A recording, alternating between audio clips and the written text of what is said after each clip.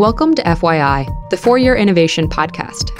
This show offers an intellectual discussion on technologically enabled disruption, because investing in innovation starts with understanding it.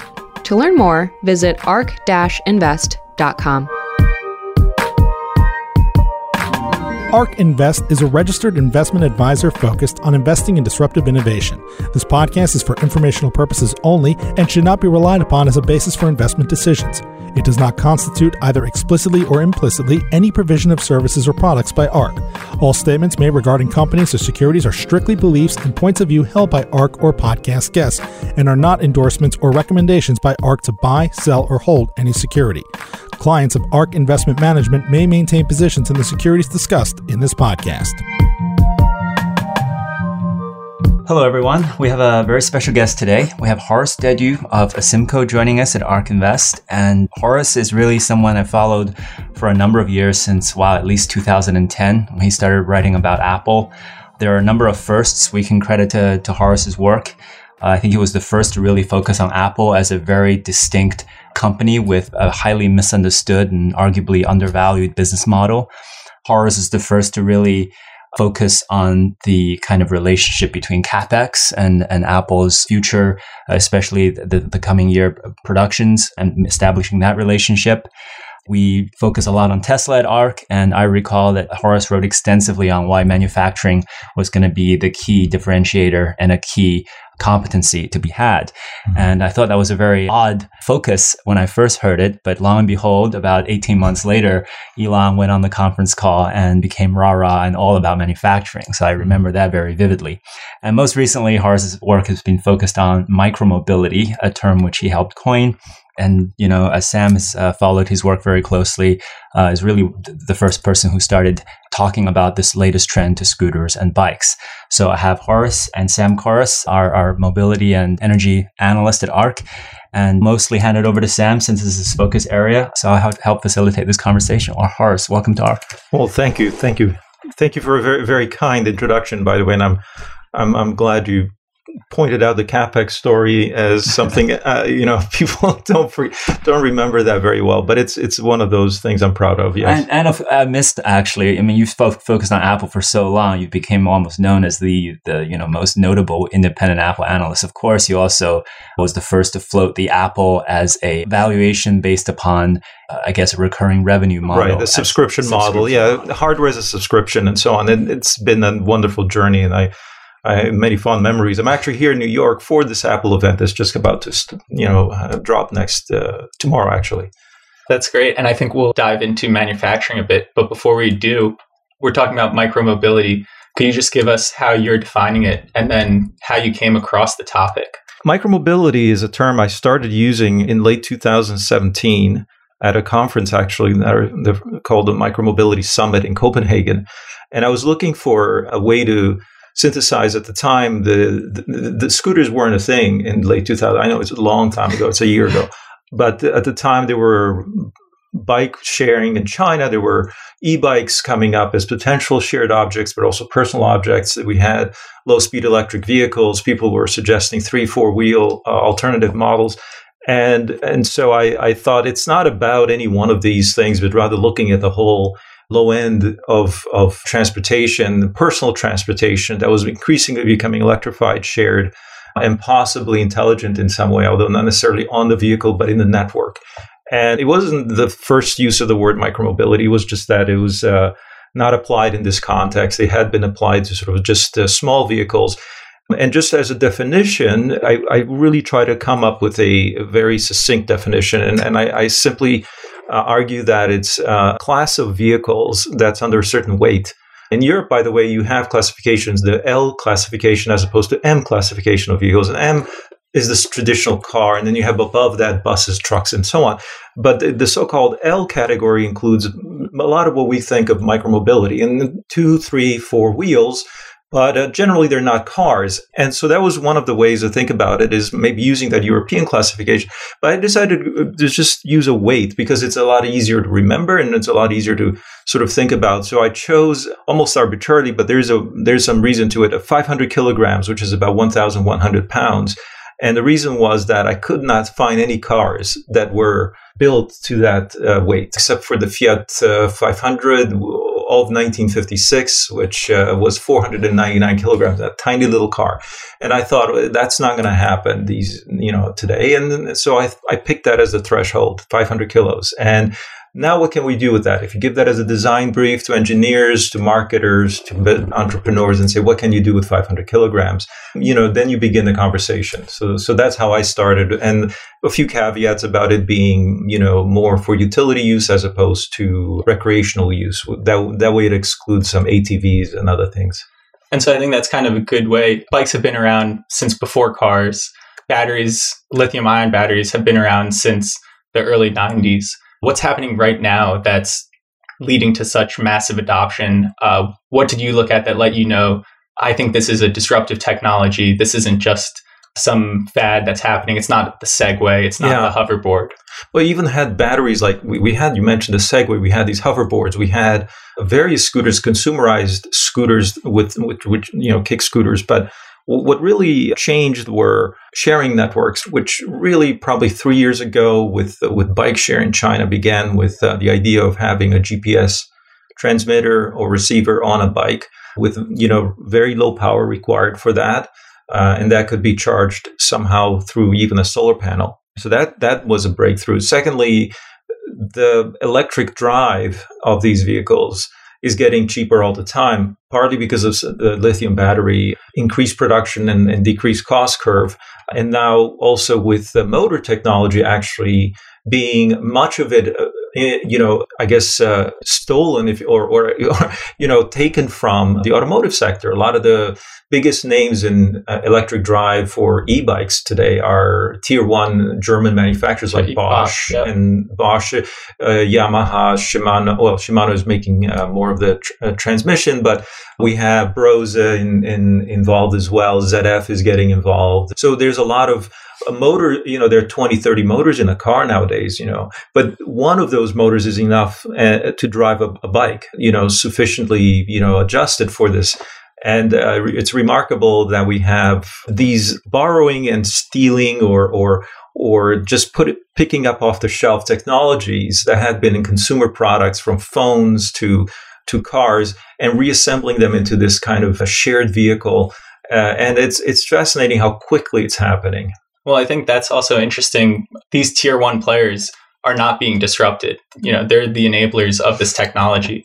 So when we're looking at micromobility, who is getting disrupted in this space?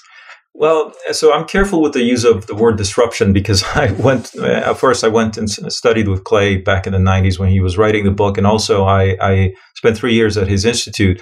So I'm very sensitive to the word. I actually try to also rethink of it in the context of Apple, because there it was misunderstood as well, given that Apple did not make a low-end product, but it made a low-end computer, which was a pocket computer, but mostly created a market as opposed to sort of low-end disrupting it. But when you look at, this is exactly the crux of the matter. When you look at micromobility, is this about really taking trips away from cars or miles or dollars, whatever you want to measure the market with? Or is it more about creating its own demand? It's a whole new niche, perhaps. And often disruptors do more of this creation stuff, especially with technologies, as opposed to, low end only. Like maybe in retail, you don't do a lot of innovation except in the low end and in cost structures. But in technologies, you sort of mostly get going by creating a new market for yourself. And so when you look at scooter data today, scooter sharing data, 20 million rides in 1 year from 2 companies. And that's a lot faster than the car sharing networks got going. And when you look at what those people are doing, they're not really substituting. All of those are trips that wouldn't have gotten taken or wouldn't have been taken. And so when I look at this and I think about, it's generally a consumption creation is a victimless crime. It's a victimless disruption initially, right? You're sort of competing against non-consumption. You're competing against no trips. And so it's generally a positive thing. It may not attract an incumbent because it still requires you to have a cost structure that is too low for them, and then a profit model that is too far to reach to. But when I think about this, initially we do have some data showing that the higher end of the micromobility meaning the e-bikes and above, they are competing more effectively with transit. And I think you see some of that also with bike share in New York, with the City Bike sort of taking some transit rides away. And initially, at least that's the case. Now, if we look at a long term, possibly if the vehicle gets better, and that's where the flip occurs, right? The transition away from very low end non-consumption more to cannibalizing existing incumbents occurs as the product really matures and improves rapidly. So again, if I were to use a phone analogy, initially these were phones and we used them for messaging, but now we're using them for more traditional computing. There may never get to the point where they're substitutes for spreadsheets and PowerPoint, but as you can see, they're eating into 80% of the heart of the matter. So most of my research recently has been trying to quantify what the opportunity is, both in terms of non-consumption and in terms of substitution. And indeed, to ask the question, who might be the ones who will benefit and who might suffer?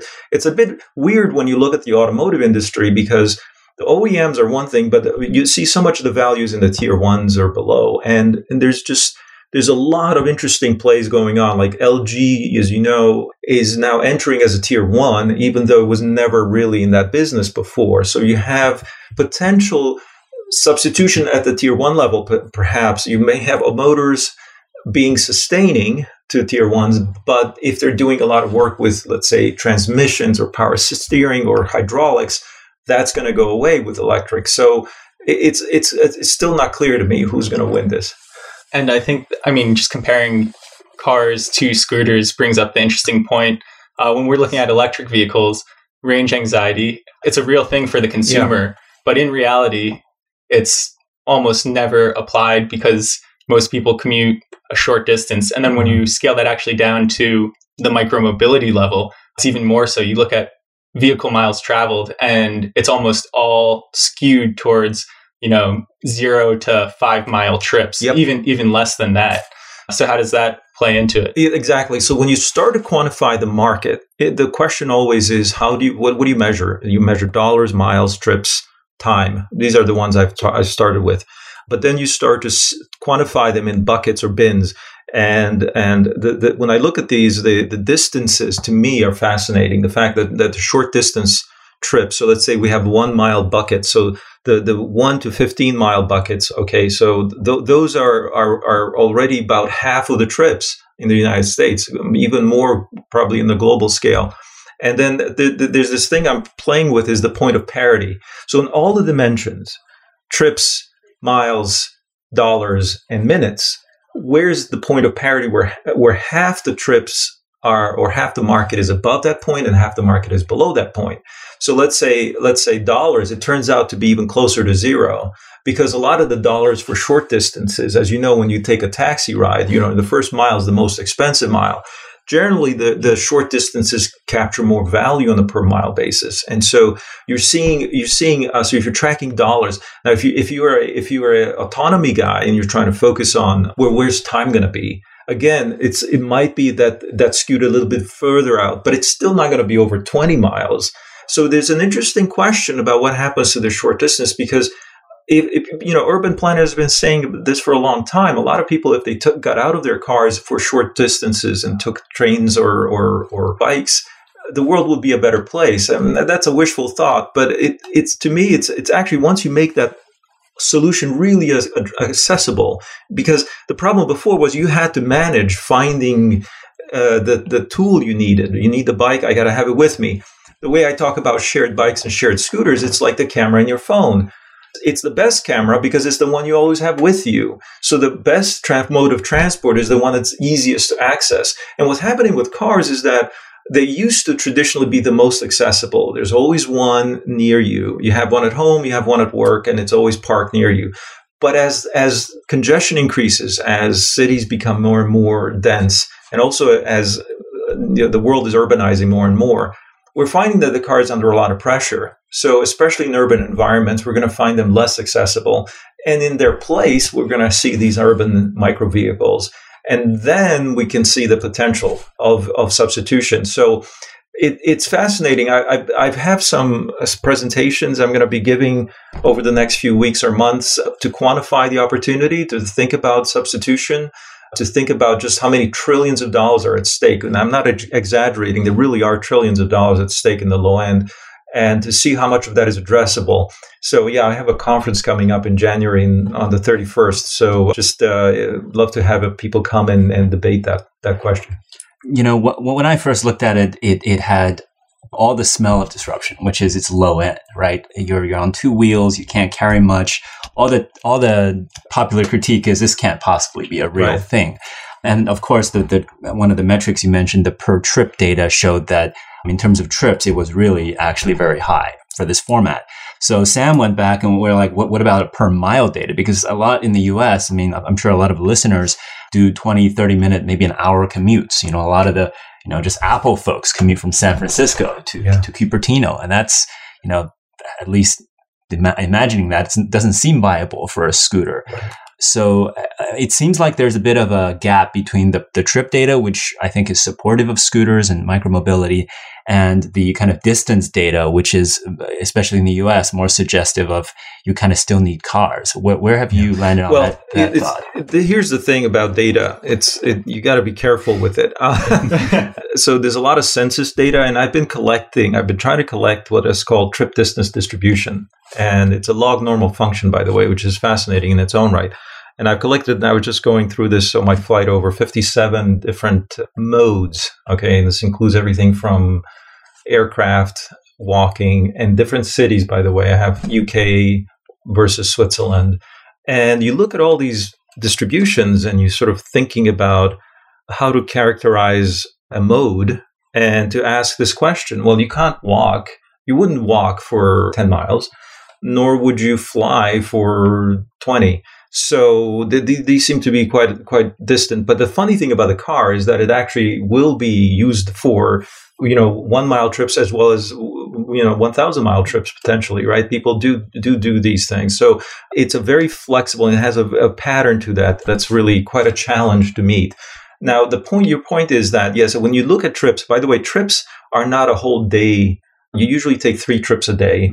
So there's a circuit as well. So you don't go back and forth necessarily, but you'll take one trip, then another one, and sort of make a triangle. And so that's a very hard thing to substitute as well with multi-modes.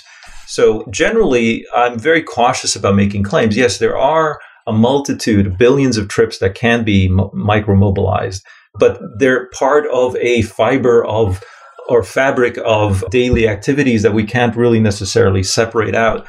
Which is why, again, the beginning will be all about really going out and making new trips happen. A lot of the scooter data out of Santa Monica was like people would go there and then take a micro scooter for short distances around the city, but then get back in their car to go home somewhere. And the reason was very clear, because moving your car from A to B in a small place like that was onerous due to the parking and traffic issues. So it's funny how if all the places in the world, if you would have asked me 3 years ago, where would micromobility take off? The last place would be Los Angeles, because it's the most car-friendly place, right? It's the most car-saturated place. And it seemed like behavior, and everyone tells me that Americans are never going to do this. But it turned out that was where people started, not because, again, it was fighting the car. It was because it was working with the car.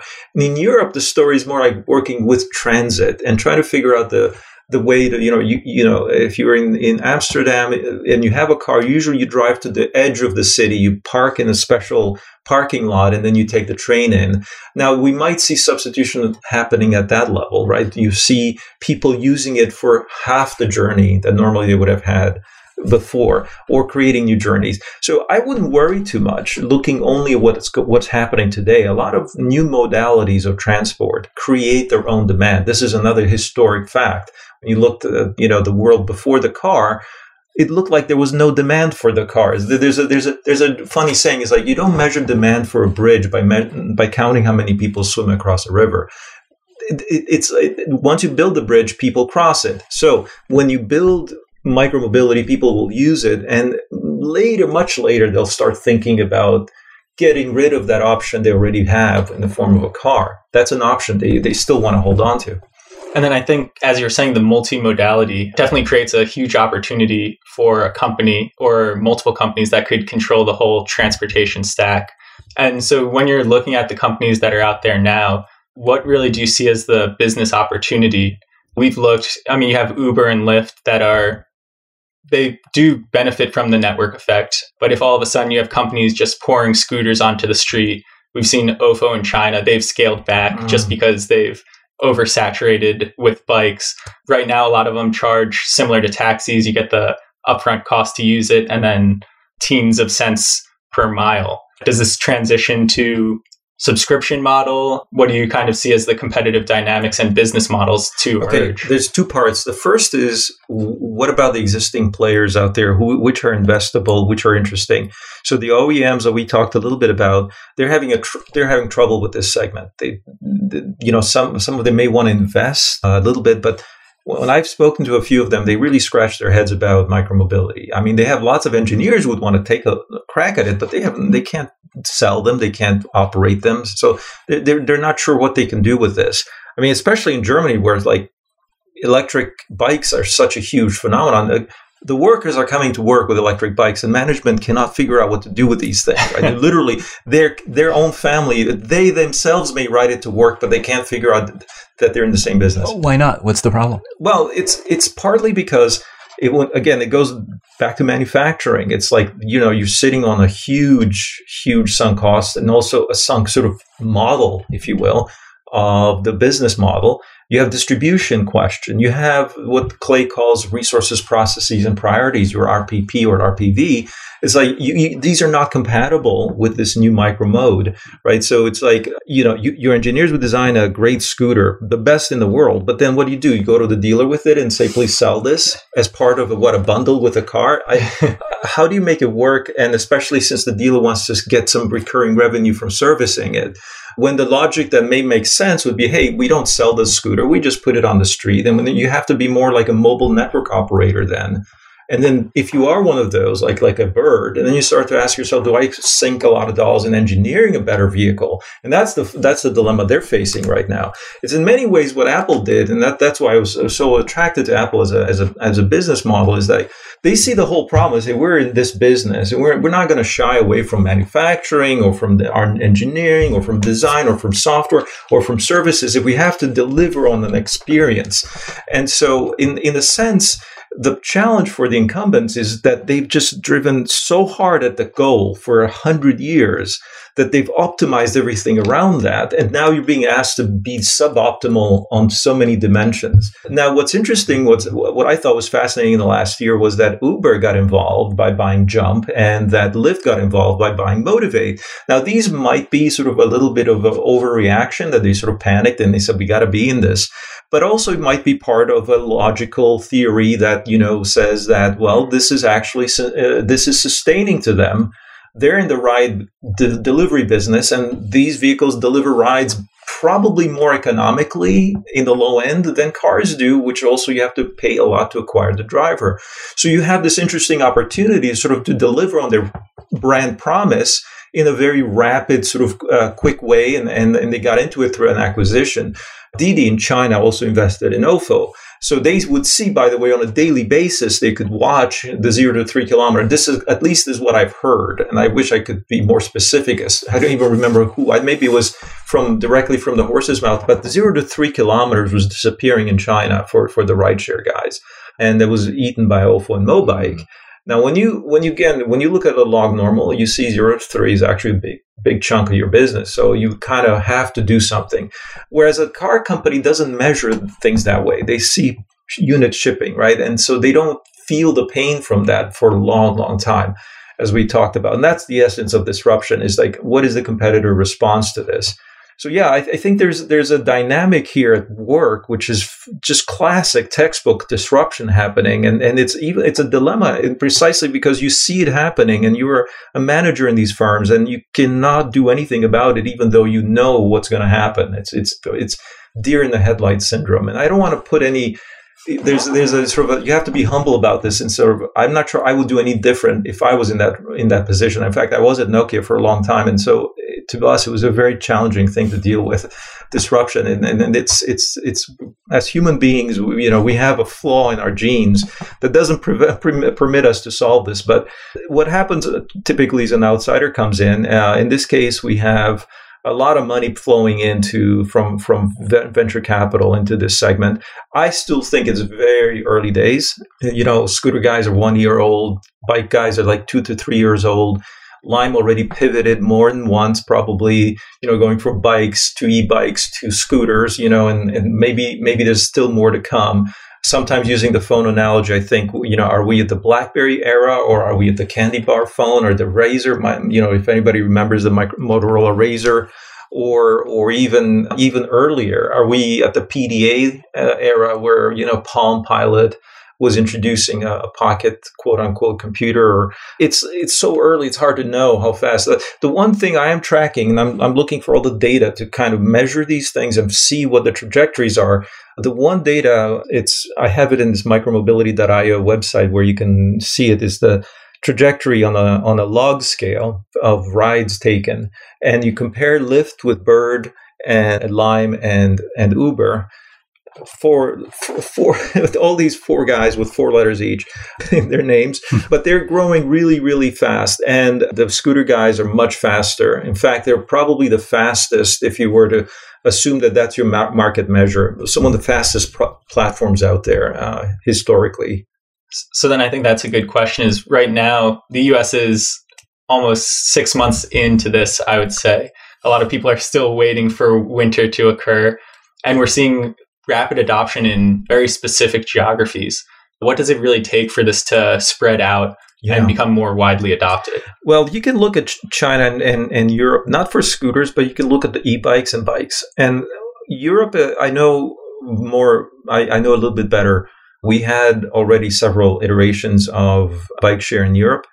And what I think has happened, especially to understand the seasonal question, is that it's not what you might think. It's not cold that deters people. It's wet with water. It's rain. Even in the summer, you have huge reduction in utilization due to rain. You have so cold is not going to be a problem. You do have safety that's going to be an issue, mostly because regulators will step in and it require helmets and better. And when you look at these things and you say, okay, we've got problems with these. We've got problems with weather. We've got problems with, let's say, infrastructure and charging. We've got problems with operating with cities and so on. But these all become opportunities because someone is going to drive really hard at the problem and they will discover something.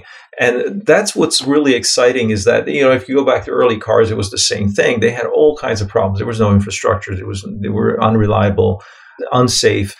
They didn't have roofs either, so they had trouble with the weather. And yet we overcame, lighting systems, safety systems, traffic systems, all of these things. It took much longer, I think, than it will take now, but I don't see those things which are now seen as drawbacks to micromobility as really being showstoppers. They're going to actually cause people to be inventive and will really, really drive. I give you one example. In the safety domain, ABS is coming to e-bikes, and ABS is again old technology for cars, came to motorcycles much later, but it's already commoditized in motorcycles. So now they're adapting motorcycle ABS to e-bikes, and you actually need to be a lot less powerful to be there. And so we have a lot of ABS systems coming to bikes now, and so that improves safety quite a bit. Then we're going to see lighting systems, helmet systems. So much so that I believe, some of the safety aspects will become actually drivers for adoption because you'll be. Insurance will be coming as well. All kinds of different insurances for micromobility. When I look at the problems, I see opportunities, and I think there's enough interest now, and there's clearly potential to increase adoption. Plus, you have a lot of capital thrown at the problem that it will get solved. And I think to dive in deeper on one infrastructure problem that spans micro to electric vehicles, everyone points to charging. For electric vehicles, a lot of reports out there say this is a bottleneck. Again, I think we're in the same boat. We see this as a huge opportunity. Yeah. I think in India, it's something like 1.5 million electric rickshaws, and they have 425 public charging stations. Mm-hmm. So people are doing this at home. For scooter companies, they're paying $5 for people to take these home and charge them when it really costs, 10 cents to charge this. So $4.90 to just incentivize someone to go charge this. Yep. I think there's a lot of history, and you've looked at this before.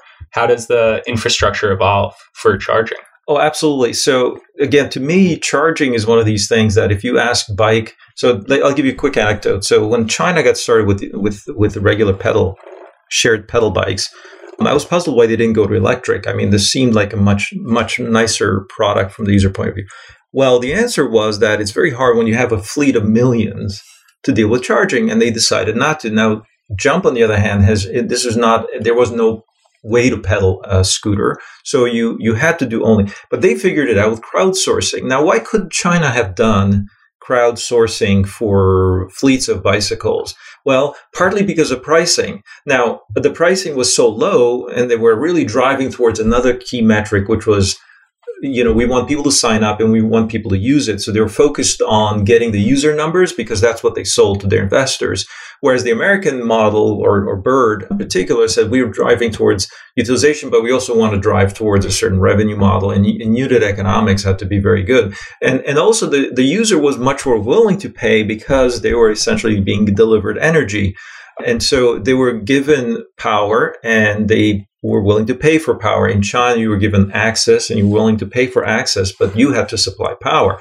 So you see how already you have a sort of a orthogonal approach. So what's interesting about charging is that there's still many more innovative ways to deal with this. Now, we've seen the crowdsourcing of charging, but there could be other things where you park it to a certain location and there's a charger with sort of a very simple charger compared to what cars need. Everything that applies to micromobility considered to cost 10% of what it applies to macro or automobility.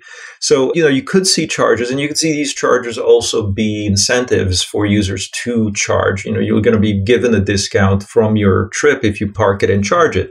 There could be also incentives from real estate, so that you have an attractor by saying we're going to pay you to bring it here and so on. There are ways to use economics, essentially, to create incentives.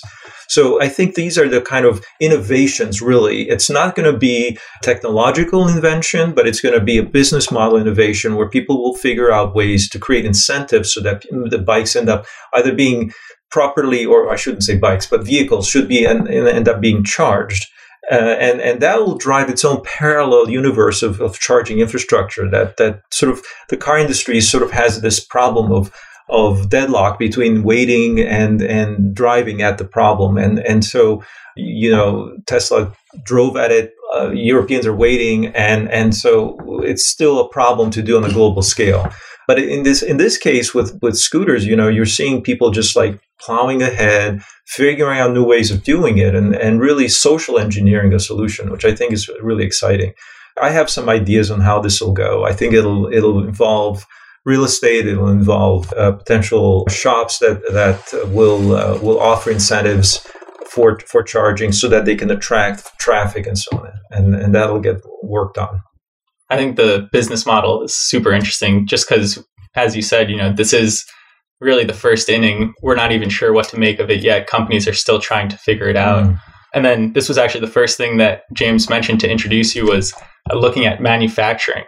And I think that, there's a lot to be said for how that interplays, one, with the innovation, also with the business models. And we were discussing this a bit earlier, but would love to hear kind of how you're thinking about how manufacturing comes into this micromobility space. Right. So, at the end, if I'm right about micromobility, we're going to be needing tens and hundreds of millions of these vehicles. Already that's having an impact in the supply chain for cycling. We're seeing some impact in the battery supply chain as well, because, when you're dealing with that volume, even though the battery pack on a scooter is very small, but on a good e-bike, it can be as much as 1 kilowatt hour. So, but still, it will take like 80 bikes to make one Tesla, right? So yet there will be some issues with supply chain and capacity. In China, historically, manufacturing has been very flexible in terms of scaling. And so that's what everyone expects. But we might see some pushback due to tariffs nowadays. In fact, that's already kicking into Europe now. Anti-dumping laws are in effect on e-bikes. So people are starting to move production to, say, Thailand or Bulgaria or something closer. So we'll see how that plays out. But the manufacturing in general you have to look at it whenever you're dealing with scale. And this happened with phones, and we had to realize that this was not an outsourceable problem. And if you wanted to do scale, you need to have some degree of integration with the supply chain all the way through manufacturing. What I think will happen now, it's interesting, is to some degree we'll see some people become more vertically integrated into this space, right? So I think Bird is already doing their own vehicle, and I think all the other scooter makers are going to be looking at more engineering their own vehicle. They see the benefit, by the way, by the one way to think about it is the more you spend on R&D, the more you reduce your SG&A in a sense, because that's where your operating costs are.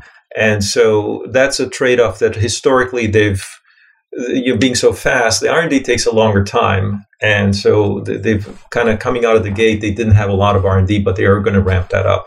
And then increasingly, because the supply chain might be long, they might need to bring more focus onto that to make sure that they can deliver to market quicker. The dynamics there's a lot of kind of rush to market going on here. In China, it was even more so. I don't know if you know this, but back in the heyday of OFO, which was a year ago, it was Foxconn actually came in. Foxconn or Hanhai actually invested in or somehow got into a JV somehow. I think it was a JV where they wanted to become a sort of a core manufacturing partner for one of the Chinese bike makers. Probably that didn't go so well, but generally you can see already that at that time, the two ends of the spectrum kind of from operators, I think of as bike operating companies or scooter companies as kind of the mobile network operators. And then you have the device makers in the middle. And then now we're seeing the components as well. And then how is this value chain going to evolve?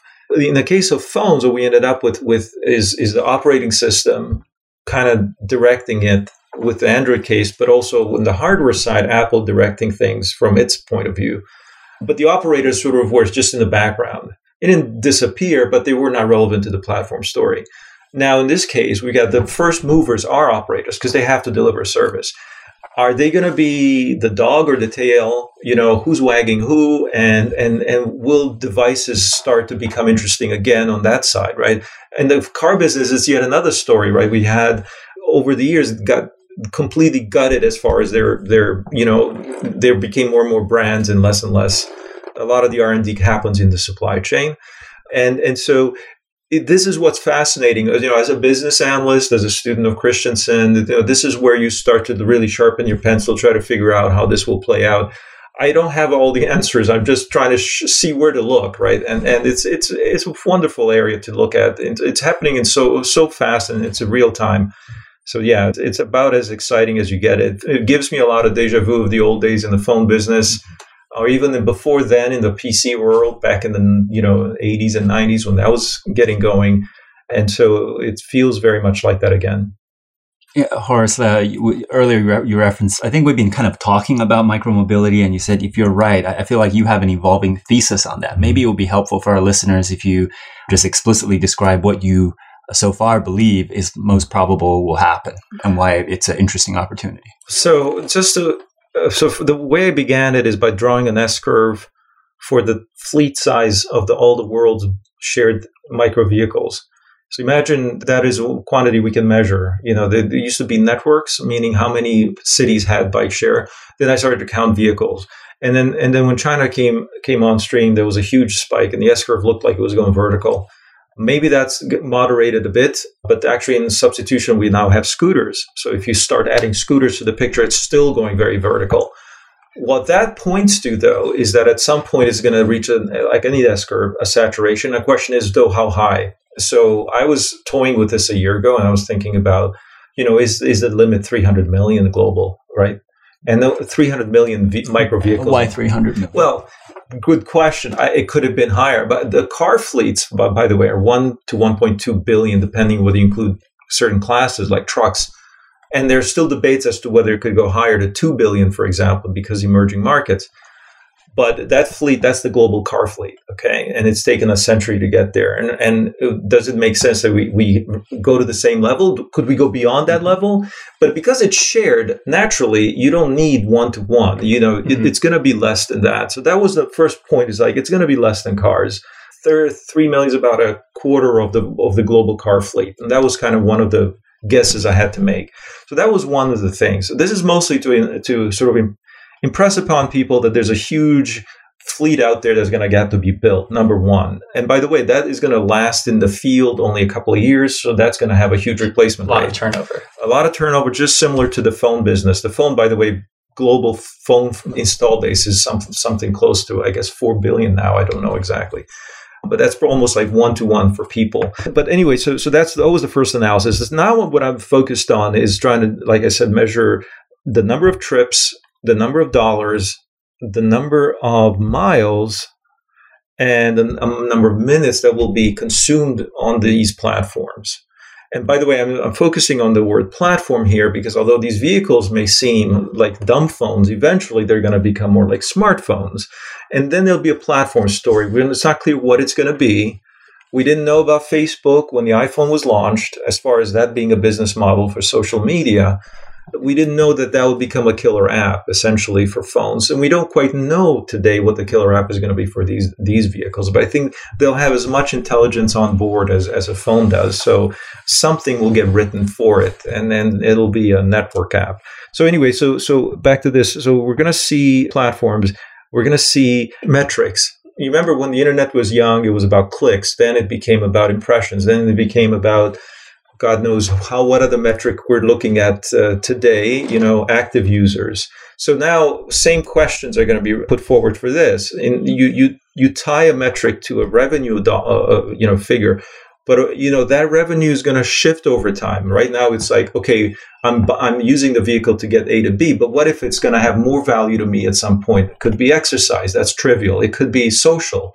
Hard to see how, but it might be social. It could be commercial as well, shopping and other things that you're going to get monetized through this thing. So it could go really crazy on the app side. So anyway, I'm saying there's 4 metrics that are going to be interesting, at least from the utility side. It's just like how many miles. Again, if you analyze electric cars, you're analyzing cars sold, but maybe you should be measuring miles. Maybe you should be measuring dollars, because in the shared environment, that's what matters, right?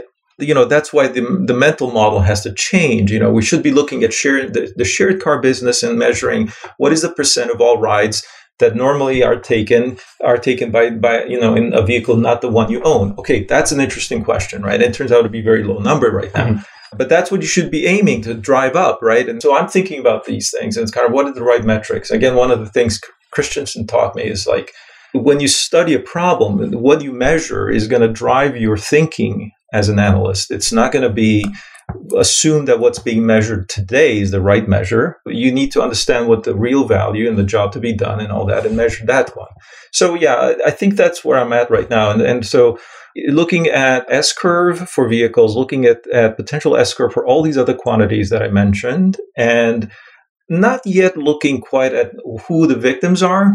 They will be there at some point, but right now I think most people are still trying to get this thing off the ground. And there's even a longer term story, a lot of truly kind of, maybe this is where the sort of virtue of the whole system lies, is that it will eventually take a lot of CO2 out, and if this is as big a success as I expect it will be, it really will make an impact environmentally. I'm not driving towards that as a goal. I think it's a worthy goal.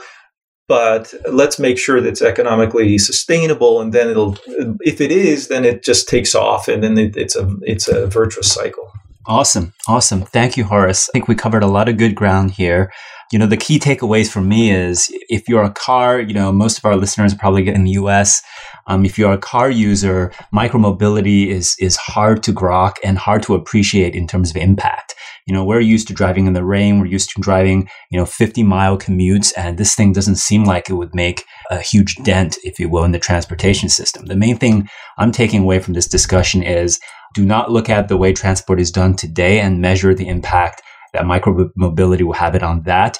There will be a latent demand creation that is extremely non-intuitive and hard to quantify in the beginning, just like with the smartphone. Nobody imagined that smartphone ASPs would go up over time. That's like, water running uphill. But that happened. And the iPhone, succeeded in large part by creating a new use case that wasn't existent before. So it sounds like the upside for this is the new value creation at the bottom for these low mile trips could be so high that it could actually make up, who knows, half, maybe less than half, or even more than half the current size of the transportation market. And that's why people should pay attention. Obviously, we pay a lot of attention to cars, to electrification, to autonomy, but this, from a disruptive vector, is something that people really should pay attention to. And it's been great to learn that from you. Thank you, Jameson. Thank you, Sam. It feels like we've touched on a lot of topics, but there's still hours and hours more to discuss. You actually have a podcast that talks about it. Yeah, so the podcast is Micromobility Podcast, and it's on the 5x5 network, and you can come and check it out. We've got about a dozen or so shows done. Gets into all of this and a lot of glorious history. Also, I mentioned the conference we're setting up in California, and it's going to be in the Bay Area and Richmond, actually, and it's going to be January 31st. So check it out on micromobility.io. And where can people find the rest of your work, Horace? Oh, my work is on asimco.com. And again, these podcasts mainly nowadays. And on Twitter, @asimco. I write a lot. Awesome. Thank you for joining us, Horace. ARC believes that the information presented is accurate and was obtained from sources that ARC believes to be reliable. However, ARC does not guarantee the accuracy or completeness of any information, and such information may be subject to change without notice from ARC. Historical results are not indications of future results. Certain of the statements contained in this podcast may be statements of future expectations and other forward-looking statements that are based on ARC's current views and assumptions, and involve known and unknown risks and uncertainties that could cause actual results, performance, or events to differ materially from those expressed or implied in such statements.